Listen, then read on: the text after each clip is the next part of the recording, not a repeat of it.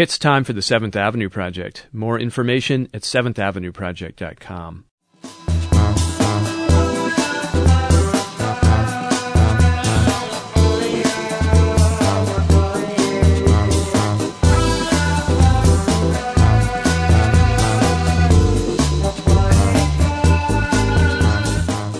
Hello, it's time again for the 7th Avenue Project. I'm Robert Polly.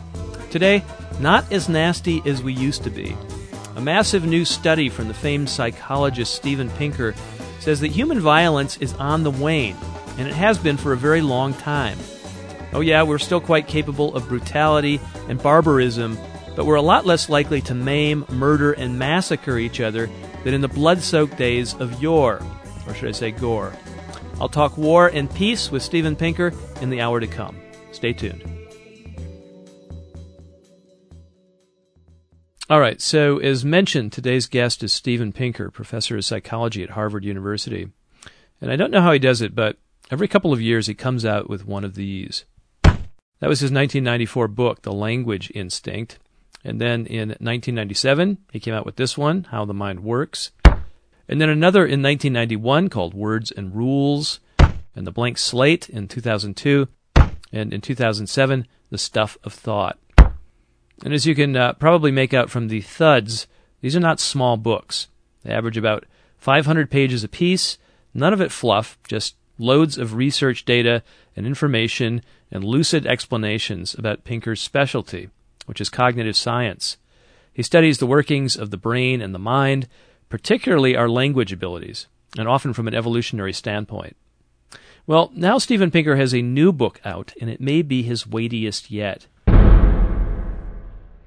Joking aside, it is an undeniably substantial work, both in word count and the ambition of its ideas. It's called The Better Angels of Our Nature, Why Violence Has Declined. And the book presents a wide variety of evidence to show that all kinds of human bloodletting, from wars to homicide, have been on the downslope for centuries, millennia even. Despite all our pessimism about human nature, that we're savages at heart and always will be, Steven Pinker says that we have in fact been getting nicer all these years. And the reasons that he offers are not necessarily those that you'd expect from an evolutionary psychologist. We'll get into those reasons in just a moment, but first I had Steven Pinker read a passage from the end of his book. To review the history of violence is to be repeatedly astounded by the cruelty and waste of it all, and at times to be overcome with anger, disgust, and immeasurable sadness. I know that behind the graphs there is a young man who feels a stab of pain and watches the life drain slowly out of him, knowing he has been robbed of decades of existence. There is a victim of torture whose contents of consciousness have been replaced by unbearable agony, leaving room only for the desire that consciousness itself should cease. There is a woman who has learned that her husband, her father, and her brothers lie dead in a ditch, and who will soon fall into the hand of hot and forcing violation. It would be terrible enough if these ordeals befell one person, or 10, or 100. But the numbers are not in the hundreds, or the thousands, or even the millions, but in the hundreds of millions. An order of magnitude that the mind staggers to comprehend, with deepening horror as it comes to realize just how much suffering has been inflicted by the naked ape upon its own kind. You know, in reading this book, and comparing it to some of your others, this one really felt personal to me. Yes, although, ironically enough, not because of what has happened to me, but what has not happened to me. I am one of the blessed sector of humanity, a growing sector, that will grow up almost certainly without being touched by violence, other than some fairly trivial playground bullying, which itself has been now targeted for elimination. But I look back to my grandparents. My grandmother's earliest memory was the pogrom in Kishinev, Moldova. Her husband was a courier in World War I, then captured by the Russians and forced to be a slave laborer in a coal mine. My other grandfather chopped off his thumb, as many Jews of the time did, so as not to serve in the Tsar's army, which was a death sentence. My late father-in-law died in the riots in Malaysia in 1969. You don't have to go back so far to find lives that were touched by violence, most of us today do no longer have to worry about that. It's a profound change in the human condition for which I'm immensely grateful, and I think some of that gratitude overflowed into the writing of this book. Mm.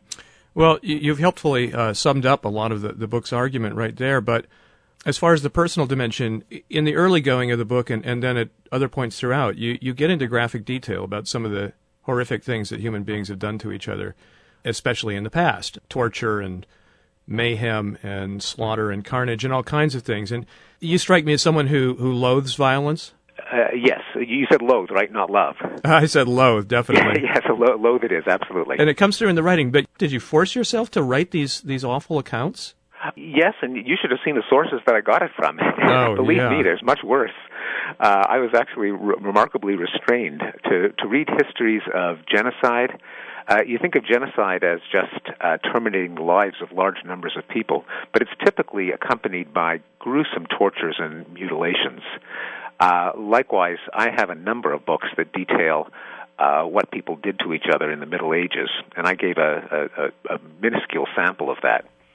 Well, you gave enough for me, I'll tell you that. Yeah, indeed. I, like you, have a hard time even reading this stuff, but you wrote it. Why did you decide to write that? I mean, you could have been a little more clinical and said rates of homicide, as you do, or rates of torture, but you particularize it in these stories.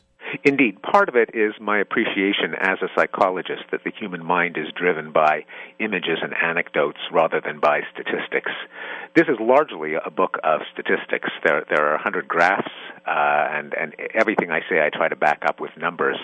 But I realize that doesn't, even though that's where I rest my case, to make it real to readers, you have to know what lies behind these numbers, not just to appreciate the message, but also to mobilize the emotional components of the human mind that need to know what violence consists of concretely, and to appreciate how far we've come. In particular, the gruesome medieval tortures that I recount are partly intended to remind people of what a wonderful thing the Enlightenment was. And we tend to sneer at the Enlightenment. Well, it's the naive belief that humans are a bunch of pointy-eared Vulcans and rational animals. But a lot of the arguments of the Enlightenment really had horrific events that inspired them. I mean, they really did, as we know, keep slaves. They tortured each other. Kings could have people killed on a whim. That's the world that we left behind.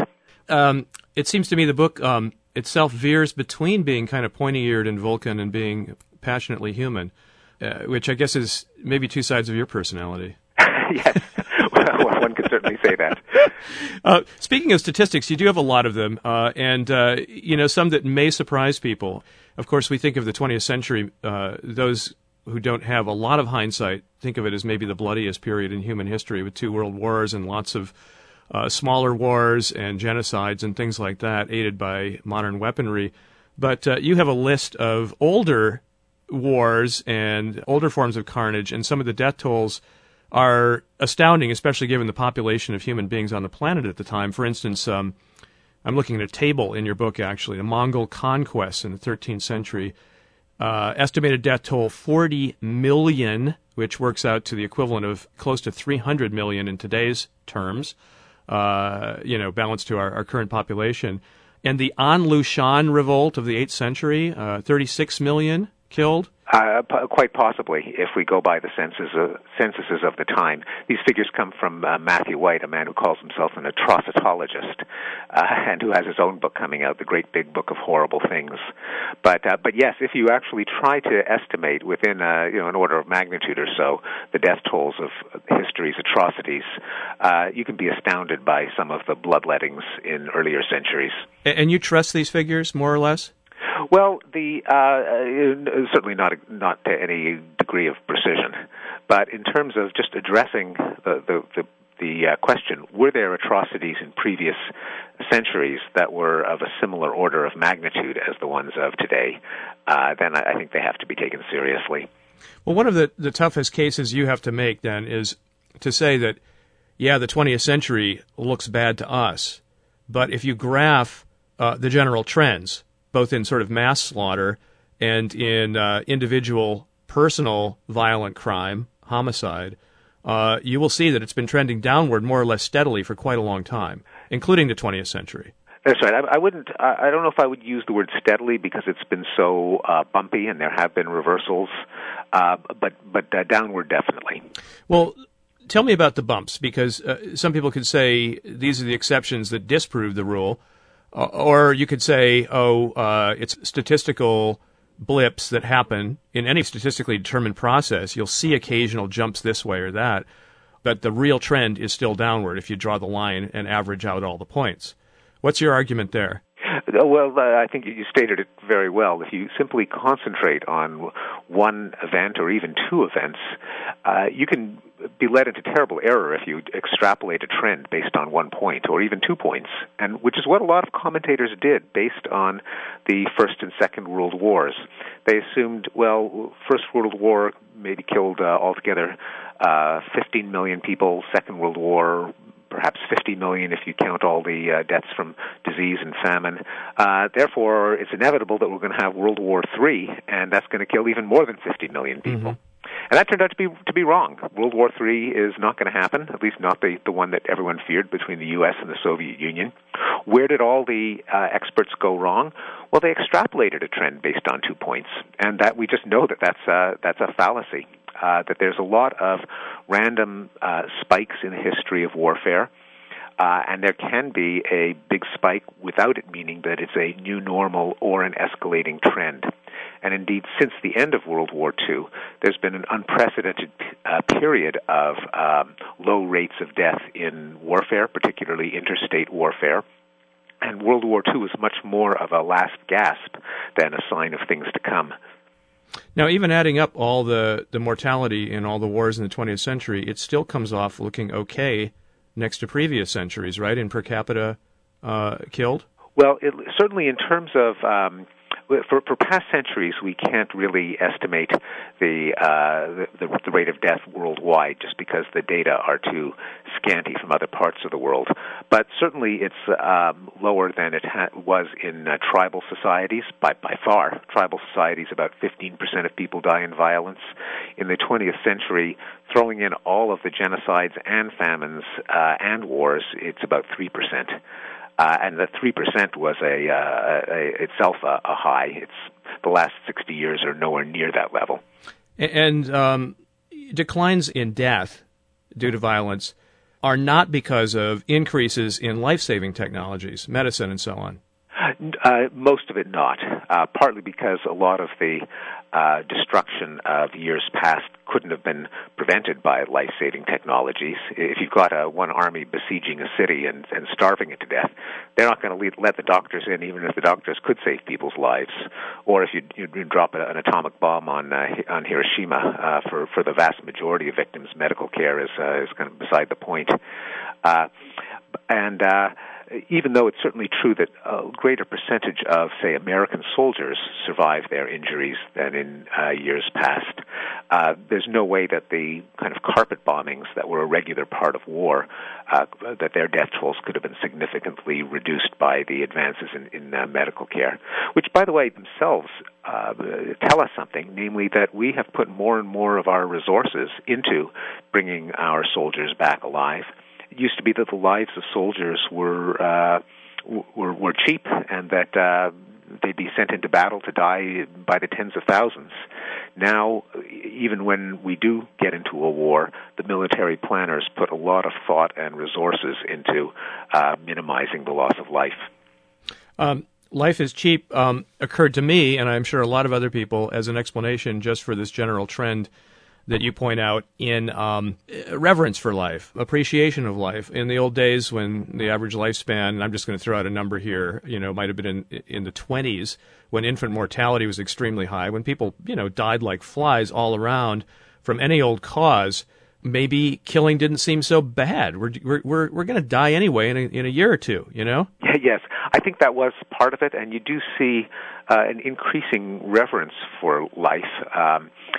even the fact that we put more of our resources into auto safety, into occupational safety, into the safety of our children, the rate of death in per passenger mile in car transport has fallen by a factor of 6 since the 1950s. We spend more of our money in trying to save and preserve life. Although it's interesting, it isn't the entire story, because most of the increase in human well-being and affluence and lifespan occurred in the 19th century. First with the Industrial Revolution, that for the first time in human history led to a big increase in human wealth. And then in the second half of the 19th century, the public health revolution, which first started prolonging people's lives by a significant amount. But a lot of these humanitarian reforms took place a century earlier, in the 18th century, the age of the American Constitution, with the prohibition of cruel and unusual punishment, the first abolition of slavery movement, the abolition of torture and religious persecution. So some of the reverence for life occurred before life itself got longer and richer and more pleasant. So we can't just chalk it up to the fact that as our lifespans increased, due Not to... Not completely. I think some of it came from ideas, from the fact that people were literate, that there was more open debate over how to we should organize our affairs. And the one technology that did show an improvement before the Industrial Revolution was printing. And there was a huge increase in books and letters and pamphlets and newspapers prior to the 18th century. And I'm guessing that just having a lot of people who are more educated, more literate, more argumentative, more open to debate propelled some of the humanitarian reforms of the Enlightenment even before the Industrial Revolution.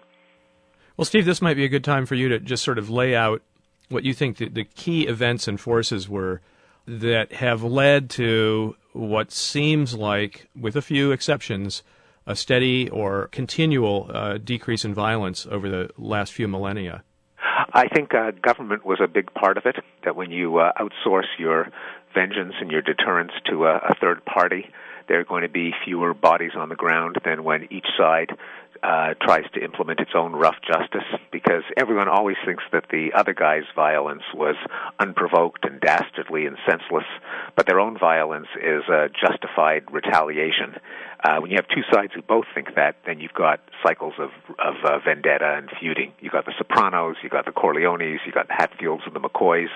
Bringing in a government tamps down on that.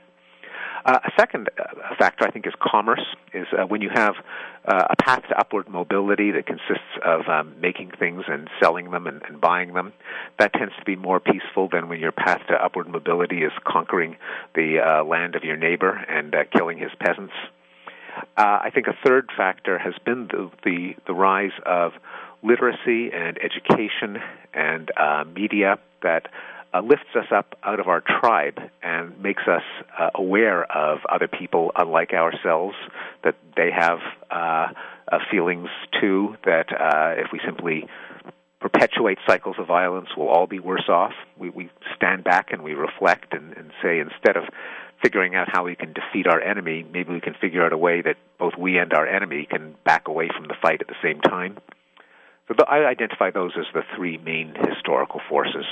So, in broad terms, I mean, we could say that when human beings organize and get together and form larger and larger groups from city-states through nations, they tend to implement a kind of legal code and a kind of enforcement of behavior that tamps down just sort of random interpersonal violence, yeah? Yes, and the initial steps don't really take place for the benefit of the people who are deterred from violence. That is, the first kings and emperors, it's not as if they really cared about their citizens, but rather, just as a farmer has an interest in preventing his cattle from killing each other, because it's just a dead loss to him, the first kings wanted to keep peace within their kingdom so they could keep the people alive to be soldiers and give them taxes and so on. So that it was only later with the democratic revolution, the idea that the leaders of a country ruled for the benefit of citizens, that you brought down the violence perpetrated by government. But even a bad government tends to reduce violence overall by keeping people from each other's throats, but it then opens up the second stage in the process of preventing the government from preying on its own people.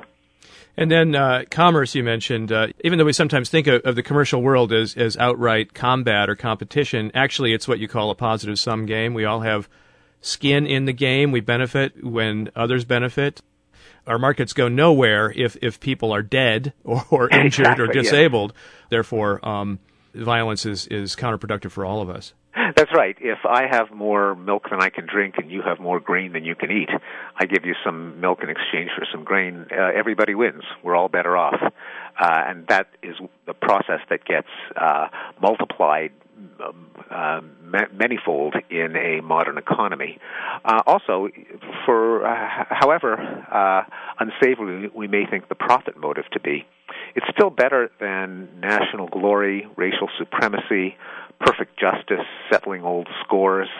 And a lot of wars were not fought over just greed or gain, but over what people experienced to be a great moral cause, bringing about a utopia, bringing God's kingdom to earth, achieving racial supremacy, the dictatorship of the proletariat, all of these things that are very moral and intellectual, and I think we'd be better off if all we were concerned about was getting rich. And statistically, countries that are capitalist and engage in more international trade have lower rates of war and civil war and genocide, contrary to a widespread stereotype. What you're talking about now is, of course, enlightened self-interest, but you cite some other forces that have made us sort of internally more soft-hearted, more compassionate, more empathic. Yes. Yes, indeed. I think almost all of us have an inborn sense of empathy, but left to our own devices, we apply it to a pretty narrow circle of friends and family and cute, warm, fuzzy things. But as the philosopher Peter Singer has noted, over the course of history, the circle of empathy has expanded. So we direct our empathy at larger and larger circles of humanity and even non-humanity when it comes to compassion for animals. And I think that process has been pushed along by consumption of fiction and journalism and history, opportunities to try to put yourself in the shoes of someone else and imagine what it's like to be that person. And that makes it a little harder to exploit them and brutalize them. You know, this sounds like a good old-fashioned defense of liberal arts and humanities. It is, and I think there's some scientific data that supports that defense. There goes your Spock side again. Exactly, yeah.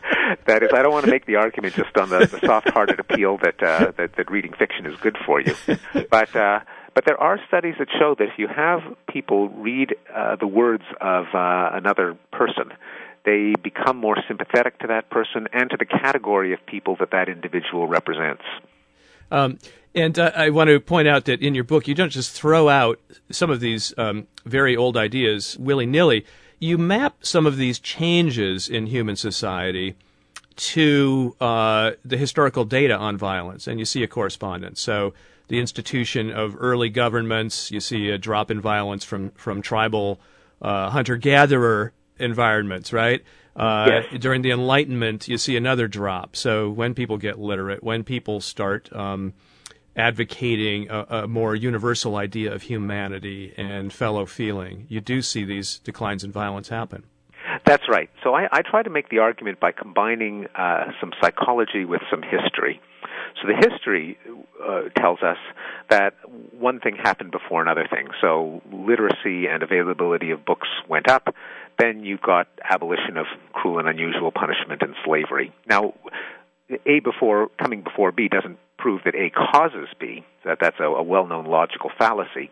And that's where the psychology comes in. If I can take a sample of college sophomores and give them some fiction and measure their empathy toward that kind of person and show that indeed consuming the fiction makes them more empathic, well, that bolsters the argument that the historical explosion of literacy and printing really did cause, or at least in part, the humanitarian reforms in its wake.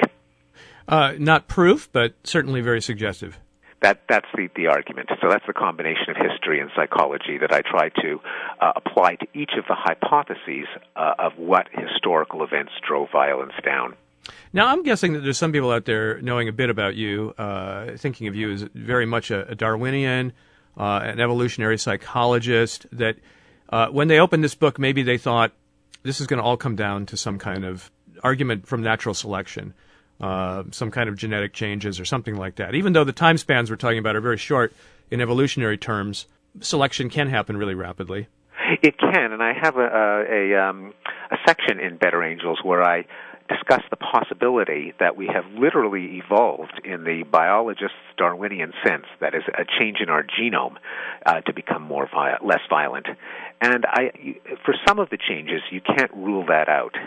It's possible, that is, it's consistent with the laws of biology and the numbers, that since the Middle Ages we've evolved to become less impulsive and more reflective and more empathic. But I also note that since some of these changes have unfolded over much quicker time spans, over decades or even over years, we know that something has to be able to change that's not a genetic change. And that means, just on grounds of scientific simplicity or parsimony, that we have everything we need to explain the earlier changes as well. So we don't really have a need for the hypothesis that there's been a biological change. So here we have Steven Pinker, who people think of as Darwin's man, really giving what sounds more like a conventional historical argument. Well, it's unconventional in the following way, that it is psychological in that I try to explain the historical changes, not just by saying, well, we got less violent because the culture got less violent, which is kind of circular. Instead, I look at parts of human nature that were there all along, that you can see in every time and in every human group, but that were more fully applied in one period than in other for reasons that I try to identify. I think human nature is complex. In fact, I got the title of the book, The Better Angels of Our Nature, from Lincoln's very colorful term, alluding to the fact that there are many components to human nature, some of which can pull us away from violence. The idea is that our better angels have always been around. They are a product of Darwinian natural selection, but the different environments activate them to different degrees. Well, if I read your book correctly, and you're not the only one who said this, I mean, evolution may give us some basic tendencies, some basic faculties, some inclinations, some potential to do this or that, which includes both good and bad. But the kind of cultural and societal forces that you describe here are what really turn it into moral conduct. Yes, although the cultural and societal forces, they're not like they're not like the weather. They're not external forces, right, that you can measure with an instrument. They themselves are just products of human minds. I mean, what is culture? What is society? It's just ways that people think up of dealing with one another. And so I don't make a sharp distinction between culture and biology. It's our biology that allows us to create and transmit culture, and they're all part of the same explanation. Well, our biology allows us to, allows this cultural overlay in the same way that a typewriter allows, a book to be written, right? I mean, but the difference between the typewriter and the book is enormous. I mean, you wouldn't try to explain the book by analyzing the typewriter, would you? That's right, except in this case it's a typewriter that types itself. It doesn't need an external agent that itself would need an explanation. But yes, I think that the reason that there can be so much variation over the course of history is that one component of human nature is this open-ended combinatorial system, a bit like a typewriter, that can just multiply out an unthinkable number of possibilities. And that's an idea that really came from my studies of language. Namely, language is a system that gives us a finite vocabulary, a fixed number of grammatical rules, but you multiply them out and there's no shortage of things that we can say, and that's because there's no shortage of things that we can think. The human cognition is also a system that works by combining concepts according to rules, and you never know what the mind of humans will come up with. Concepts like democracy, like human rights, which we certainly were not born with, but we do have the apparatus to come up with. But the simplistic version of evolutionary psychology, one that might maybe exist more in the popular imagination than it does in the actual practice of science, that you can look at the genes and say, oh, these will cause societal outcomes as follows, or these will cause complex behaviors as follows. That's not really what you're doing in this book. No, and it's really not what any evolutionary psychologist has ever done. I think people are so unaccustomed to the idea that culture and society are products of mental faculties that evolved, that it's hard for people to wrap their minds around, so they think that it's a claim that genes cause behavior directly, which is absurd. A gene can't actually pull your muscles directly. It can help grow a brain, and the brain obviously has to take in information from the environment in particular ways. So the dichotomy of culture as this gas that just envelops us or writes on a blank slate is wrong, and the idea that we have genes that directly pull our muscles and control us like robots is also wrong. Or that there is a mean gene, a gene that makes you a potential mass murderer or something like that. Yes, and there is no such gene, which is not to say that there aren't patterns of tens of thousands of genes that might give us rather nasty urges like dominance and revenge, but it's not going to be one gene for one behavior. I mean, one could imagine genetic changes that might affect particular neurotransmitters in the brain such that you have less self-control or more short-tempered or more anxious, and all those things in certain situations with certain kinds of upbringing, et cetera, all those necessary environmental ingredients could make someone violent. That is true, yes, and I do discuss that in Better Angels, because there are some pathways that we know about, both from unusual genes in humans and from experiments with animals, that there are sometimes when a single genetic change can result in greater abundance of a neurotransmitter or faster recycling or greater breakdown, which indeed can affect emotions and then behavior. So yes, you're right that one can't rule out the possibility that some small genetic changes could cause a large difference in motivation and behavior. But a lot of them, like the concept of human rights, would not be attributable to a single gene or a combination of genes.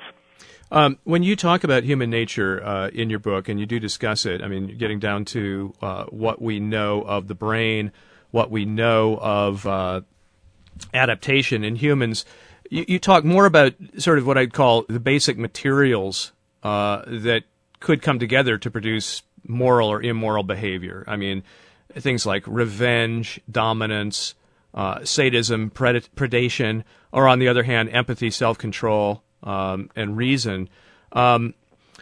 My sense from talking to people like Felix Varniken, who is a colleague of yours at Harvard, who you cite in your acknowledgments, who works with children, studies moral behavior in children, and he's found that very young children who seemingly haven't had time to be trained morally and offered no reward will sometimes act in ways that seem pretty unselfish and altruistic in these experiments he does. Now, you could say, well, we're innately moral, right? But not quite. I mean, altruism and helpful behavior like that could be used to very bad ends in the wrong cultural context, right? I mean, a number of Nazis were very, very helpful to each other. Indeed. In fact, the entire phenomenon that we call corruption, when you think about it, is a kind of altruism. Namely, you're doing favors to your relatives and your friends. Now, of course, we call that nepotism and cronyism, and it is a bad thing in the context of a complex society with rules and organizations and laws and prohibitions against conflict of interest. But when you think about it, the nasty word corruption refers to something quite warm and fuzzy, being nice to your friends and relatives. So am I right in thinking that your view and that of maybe some developmental psychologists like Felix, who, by the way, has been on this show, is that nature, to put it in crude terms, may endow us with some building blocks from which you might construct what we would call good behavior or bad behavior. It doesn't make us good or bad. That's exactly right. So the old question is, are we basically violent or basically peaceful?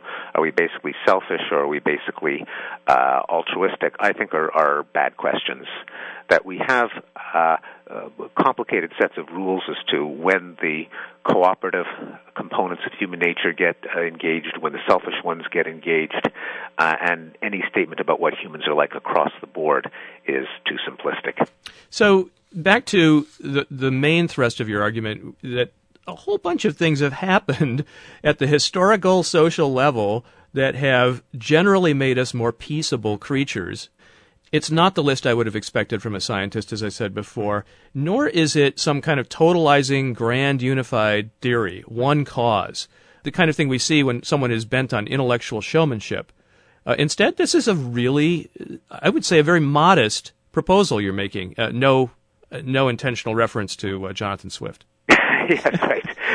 Yes, I try to. That's right. I have a distaste for grand intellectual sweeping theories, the kind you might associate with, say Freud or Marx. I think science tends to avoid those sweeping grand systems.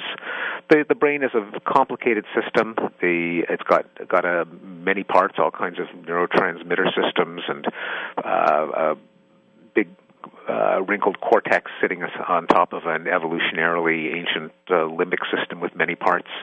So any account of human nature is going to have to be complicated. And then any account of how it plays out in the context of society over long stretches of time is not going to possibly be simple and be credible at the same time. So I take the attitude that I like to think most scientists take, namely your theory should be as simple as possible, but no simpler.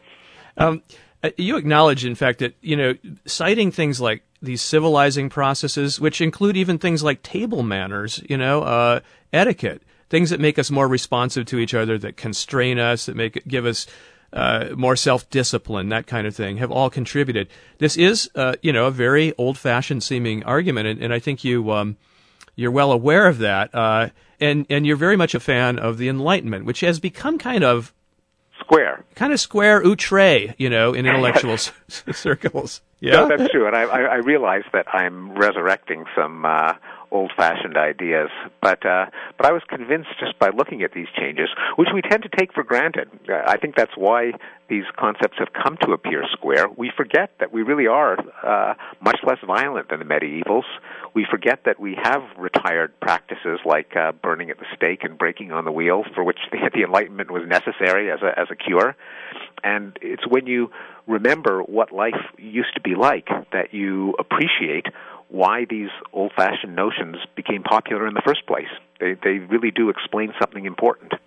Do you see backsliding happening, though, in present-day America and maybe some other parts of the world as well? I mean, certainly our popular culture is as violent as it's ever been. Our movies are more graphic than they were 20, 30, 40 years ago.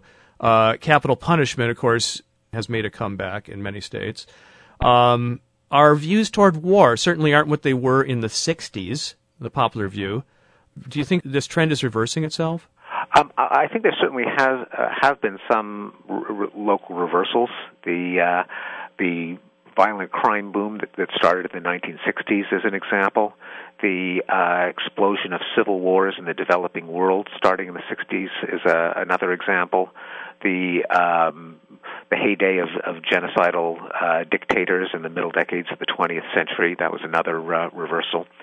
So all of those reversals have subsequently themselves been reversed. So they weren't, none of them were a new normal. In each case, we got back to a more peaceable existence. But I don't think the examples that you mentioned are good cases of backsliding, because certainly deaths in wars, including American wars, are way down from the 1960s. As horrible as the wars in Iraq and Afghanistan have been, they've killed less than a tenth as many American soldiers, as died in Vietnam. And whereas during the Vietnam era, there were some noisy students demonstrating, but the politicians in power continued to prosecute the war. Now the politicians are much more skittish about sacrificing American lives and foreign lives. As horrible as drone attacks are, they're a hell of a lot better than carpet bombing in terms of the amount of collateral damage, to use the euphemism. Likewise, the capital punishment, even though there was an increase after the Supreme Court ruled that there were guidelines by which it could be applied fairly, it's a fraction of the level that it used to be at in earlier decades and centuries. Per capita, we now execute maybe 40 to 45 people a year in a country that has almost 17,000 homicides a year. The percentage used to be far, far higher in previous decades. You're responding to deeds, and I'm sort of responding to words. The fact that our discourse seems to be more violent, our tolerance for things like torture, which for a time, was not considered even an option, in public policy, and is now talked about by some people as though it's a natural option, in the war on terror at least. I talked about popular culture, the way violence is talked about, also a kind of, it seems to me, a little bit of an upsurge in tribalism and nationalism in a lot of public talk these days. But that doesn't really amount to anything when compared to what we're really doing out there. I think that what we're doing is pushing in a direction that, in terms of actual deeds, that goes against some of these impressions. And even those impressions, you really have to look at past decades to know whether it's gotten worse or better. And that I agree that in some ways popular culture seems more violent, but in other ways it seems much more sanitized. So, for example, when I grew up, there were all these shows on television with enormous amounts of gunplay. Have Gun Will Travel, Gunsmoke, shows in which Native Americans were freely and cheerfully shot, which would be impossible today. You have, in the 1950s and early 60s, you have Jackie Gleason in The Honeymooners getting a predictable laugh when he would shake his fist at his wife and say, "One of these days, pow, right in the kisser." That would be unthinkable today. You have Steven Spielberg when he re-released E.T. in a 25th anniversary edition. He digitally removed the guns from the hands of the policemen and had replaced them with walkie-talkies because you don't want to expose kids to guns, even in that family-friendly movie. So the culture is going in a number of directions at once. In some ways, we've become much more prissy about violence. Yeah. I mean, you're definitely right. I mean, the violence has gotten more graphic. It's been amped up in some ways, and yet the kind of casual violence that people didn't used to remark on. If you look at old comedies, I mean, the old silent comedies, people were always knocking each other on the head. And I know that was just for fun, but there was a sense that, bosses really did hit their underlings, and parents really did hit their children a lot. Just look at the Three Stooges. Yeah, exactly. Oh, God, yeah. Are you a pacifist? Not a universal an unconditional pacifist. No, I do believe in the idea of nonviolent resistance as a more effective tactic than violent resistance. But I wouldn't dismantle the police force and the army unconditionally. No, just because the other guy, there are bad guys out there. You have a concept in your book that you call the pacifist dilemma. Can you explain it? Yes, and if this is the closest that I'm willing to come to a kind of theory of everything when it comes to violence. Yeah.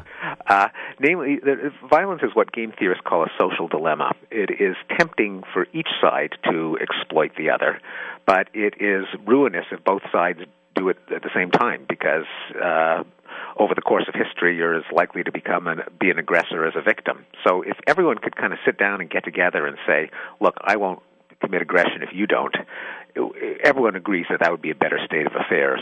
The problem is, how do you lay down your sword and get the other guy to do it at the same time? It's an other guy problem. But over the course of history, I think we have tried to crack that problem. How do you get, instead of just being a unilateral pacifist, which can be a form of suicide, how do you get the other guy to be a tiny bit more pacifistic at the same time as you do and gradually spiral downward? And all of the forces that I mentioned that have chipped away at violence, I think, have been chipping away at the impediments to two adversaries both laying down their arms simultaneously. So if we look at, just a raw state of nature, let's imagine, where you've got two parties, one of whom could attack the other, a pacifist is going to lose, almost certainly. It's just in the other's interest to attack the poor pacifist, and they could get away with it with no cost whatsoever.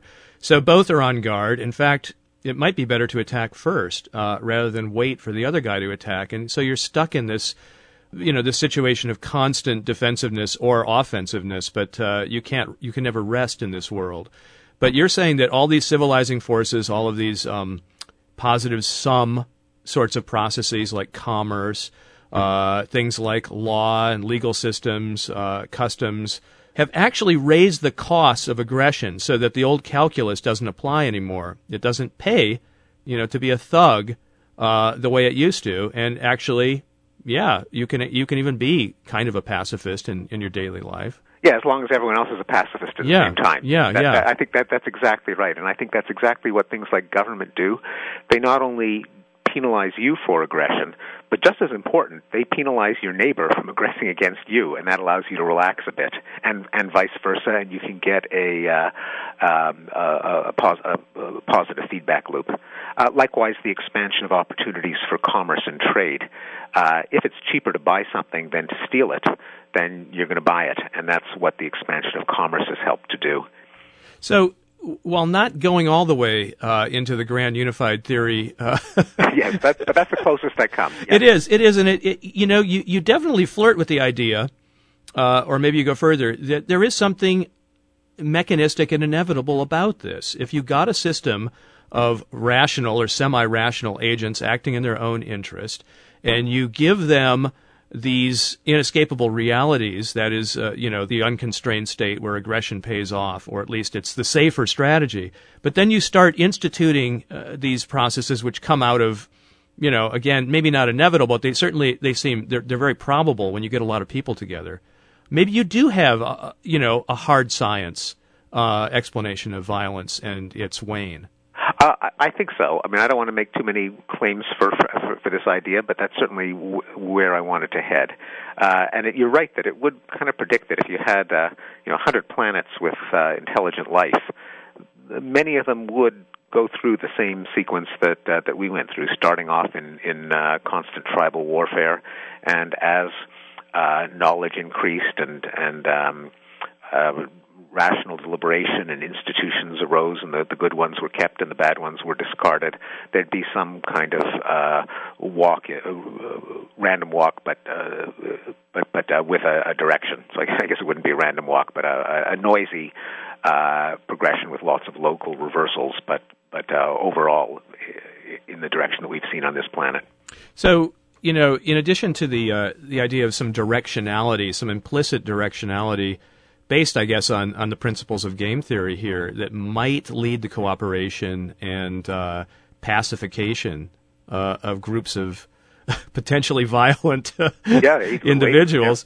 You also have this idea of the escalator of reason. Can you summarize that briefly? Yeah, I think that it's very much part of this process, some of which might be emotional. We just feel the pain of others. But some of it might be more intellectual, namely, how can you justify what you do if you are forced to justify it in conversation with others? If you all sit around a table and say, well, let's hash out what we ought to do, the conversation is going to go in certain directions. And you can't privilege your own interests over someone else's. You can't say, well, I reserve the right to enslave you, but you can't enslave me. Because as soon as you do that, the other guy is going to say, well, what's so special about you? How come you get to be the slave owner and I get to be the slave? You can't justify that if you want me to take you seriously. And so any rational debate is going to move in the direction of a golden rule, a categorical imperative, a veil of ignorance, the view from nowhere, towards everyone's interests being treated as equivalent. And that is going to push you in the direction of less violence, because violence on average makes the totality of people worse off. The harm to the victim is much greater than the gain to the aggressor. And I think that as we've become literate, as we've been thrown into societies where there is freedom of speech and mixing of people, and cities where people rub shoulders, and salons and pubs and coffee houses and parliaments where you hash things out, the debate is going to naturally go in certain directions. And so there is a kind of directionality in terms of what is the rational way of self-interested agents to organize their affairs, and that is less violence. But that kind of debate, that kind of civil debate, that kind of reasoned thinking it through that you're talking about is something that has to be inculcated and sustained by society. It doesn't just come naturally to everybody. No, and it needs some ground rules, and of which freedom of speech might be the first. So if you get to murder people who disagree with you, then all bets are off. And in fact, that is exactly how the horrific societies of the mid-20th century, Nazism, Stalinism, Mao, Imperial Japan, all originated. They all originated with the murder of critics. And that's why the people who emphasize free speech as the basis of everything else, I think, have a lot of history as well as logic on their side. Are you for completely unbridled free speech? With the common sense exceptions that we tend to have, incitement to immediate violence, libel, revealing some small core of essential state secrets. There are some common sense exceptions, but by and large, extortion is another one of them. But by and large, I'd be a strong supporter of civil liberties and free speech. The piece that we're talking about, that is the increasing peacefulness that you describe in this very optimistic book, is really fragile, though. I mean, it depends on, as I said before, institutions that can be disrupted very easily. They can. I mean, it's an interesting question, which I can't quite answer conclusively exactly how fragile they are, because some acts of progress seem to be irreversible. So human sacrifice, which was practiced by every ancient civilization, once the civilization puts it behind it, it doesn't come back. We don't throw virgins into volcanoes anymore. Legalized slavery. Every country has abolished it, and even though there is human trafficking in the shadows, the idea that you'd have open slave markets and governments enforcing the ownership of slaves, that's gone, and I don't see that coming back. So the question is, and we don't know the answer, are at least some of these other developments, like human sacrifice and slavery and burning religious heretics, that you really can't put them behind you. And there has been an argument from the political scientist John Mueller that that's what's happened to war between states, which are now quite rare. There are some civil wars, but there are big all-out wars with two massive armies of tanks facing each other in the battlefield seems to be going into history. And we don't know yet whether it's going to be like human sacrifice or slavery, but it's not unthinkable that it could be. Now, none of this that we're talking about, none of this process is moral in a traditional sense of being prescriptively a statement that this is what we should do, this is good.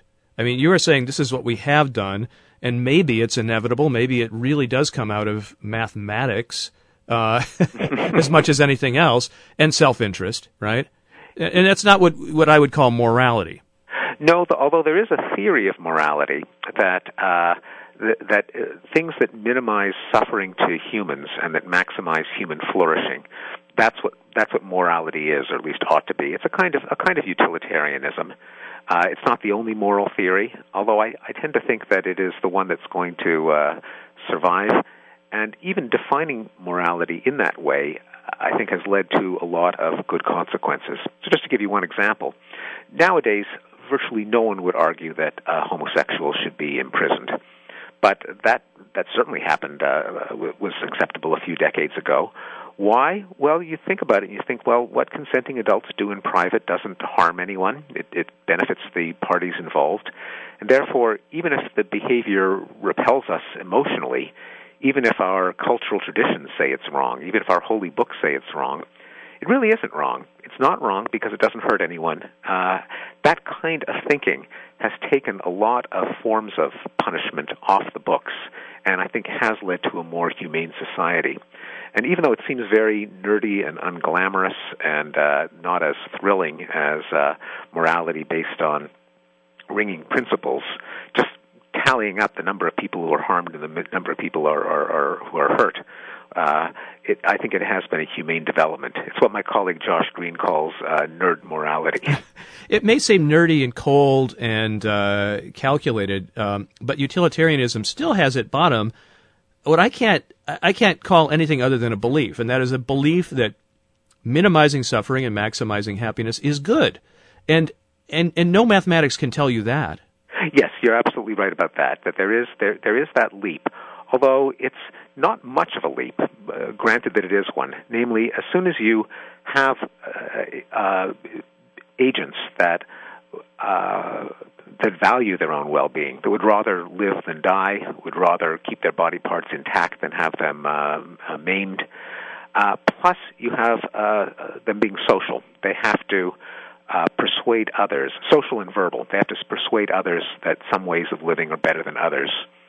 Those indeed are leaps. They're not mathematically necessary. But you throw that into the pot, and that's going to lead to a morality of minimizing harm and maximizing flourishing. Well, square that, rational account, that logical account, I could say mechanistic account, with the Steven Pinker we heard at the beginning of this interview expressing his heartfelt revulsion, his absolutely visceral dislike of violence. Yes. Well, I am a human being, and so are you, and so is everyone listening. We do come equipped with emotions. The emotions themselves are left to their own devices are not going to bring about a better world, but when they are mobilized in the service of reasons that we can justify, then that combination, I think, can lead us to a better life. Okay, Spock. I plead guilty. I have had your wife, Rebecca Goldstein, on my show also with her last book. Mm-hmm. And you cite her as the biggest influence in shaping your worldview. Absolutely. What of Rebecca's thought are we seeing in this new book? This entire discussion that grounds morality in reason and that identifies the Enlightenment and the ideas that came out of the Enlightenment as a progressive force, I would say I owe to Rebecca. Being an unabashed champion of the Enlightenment,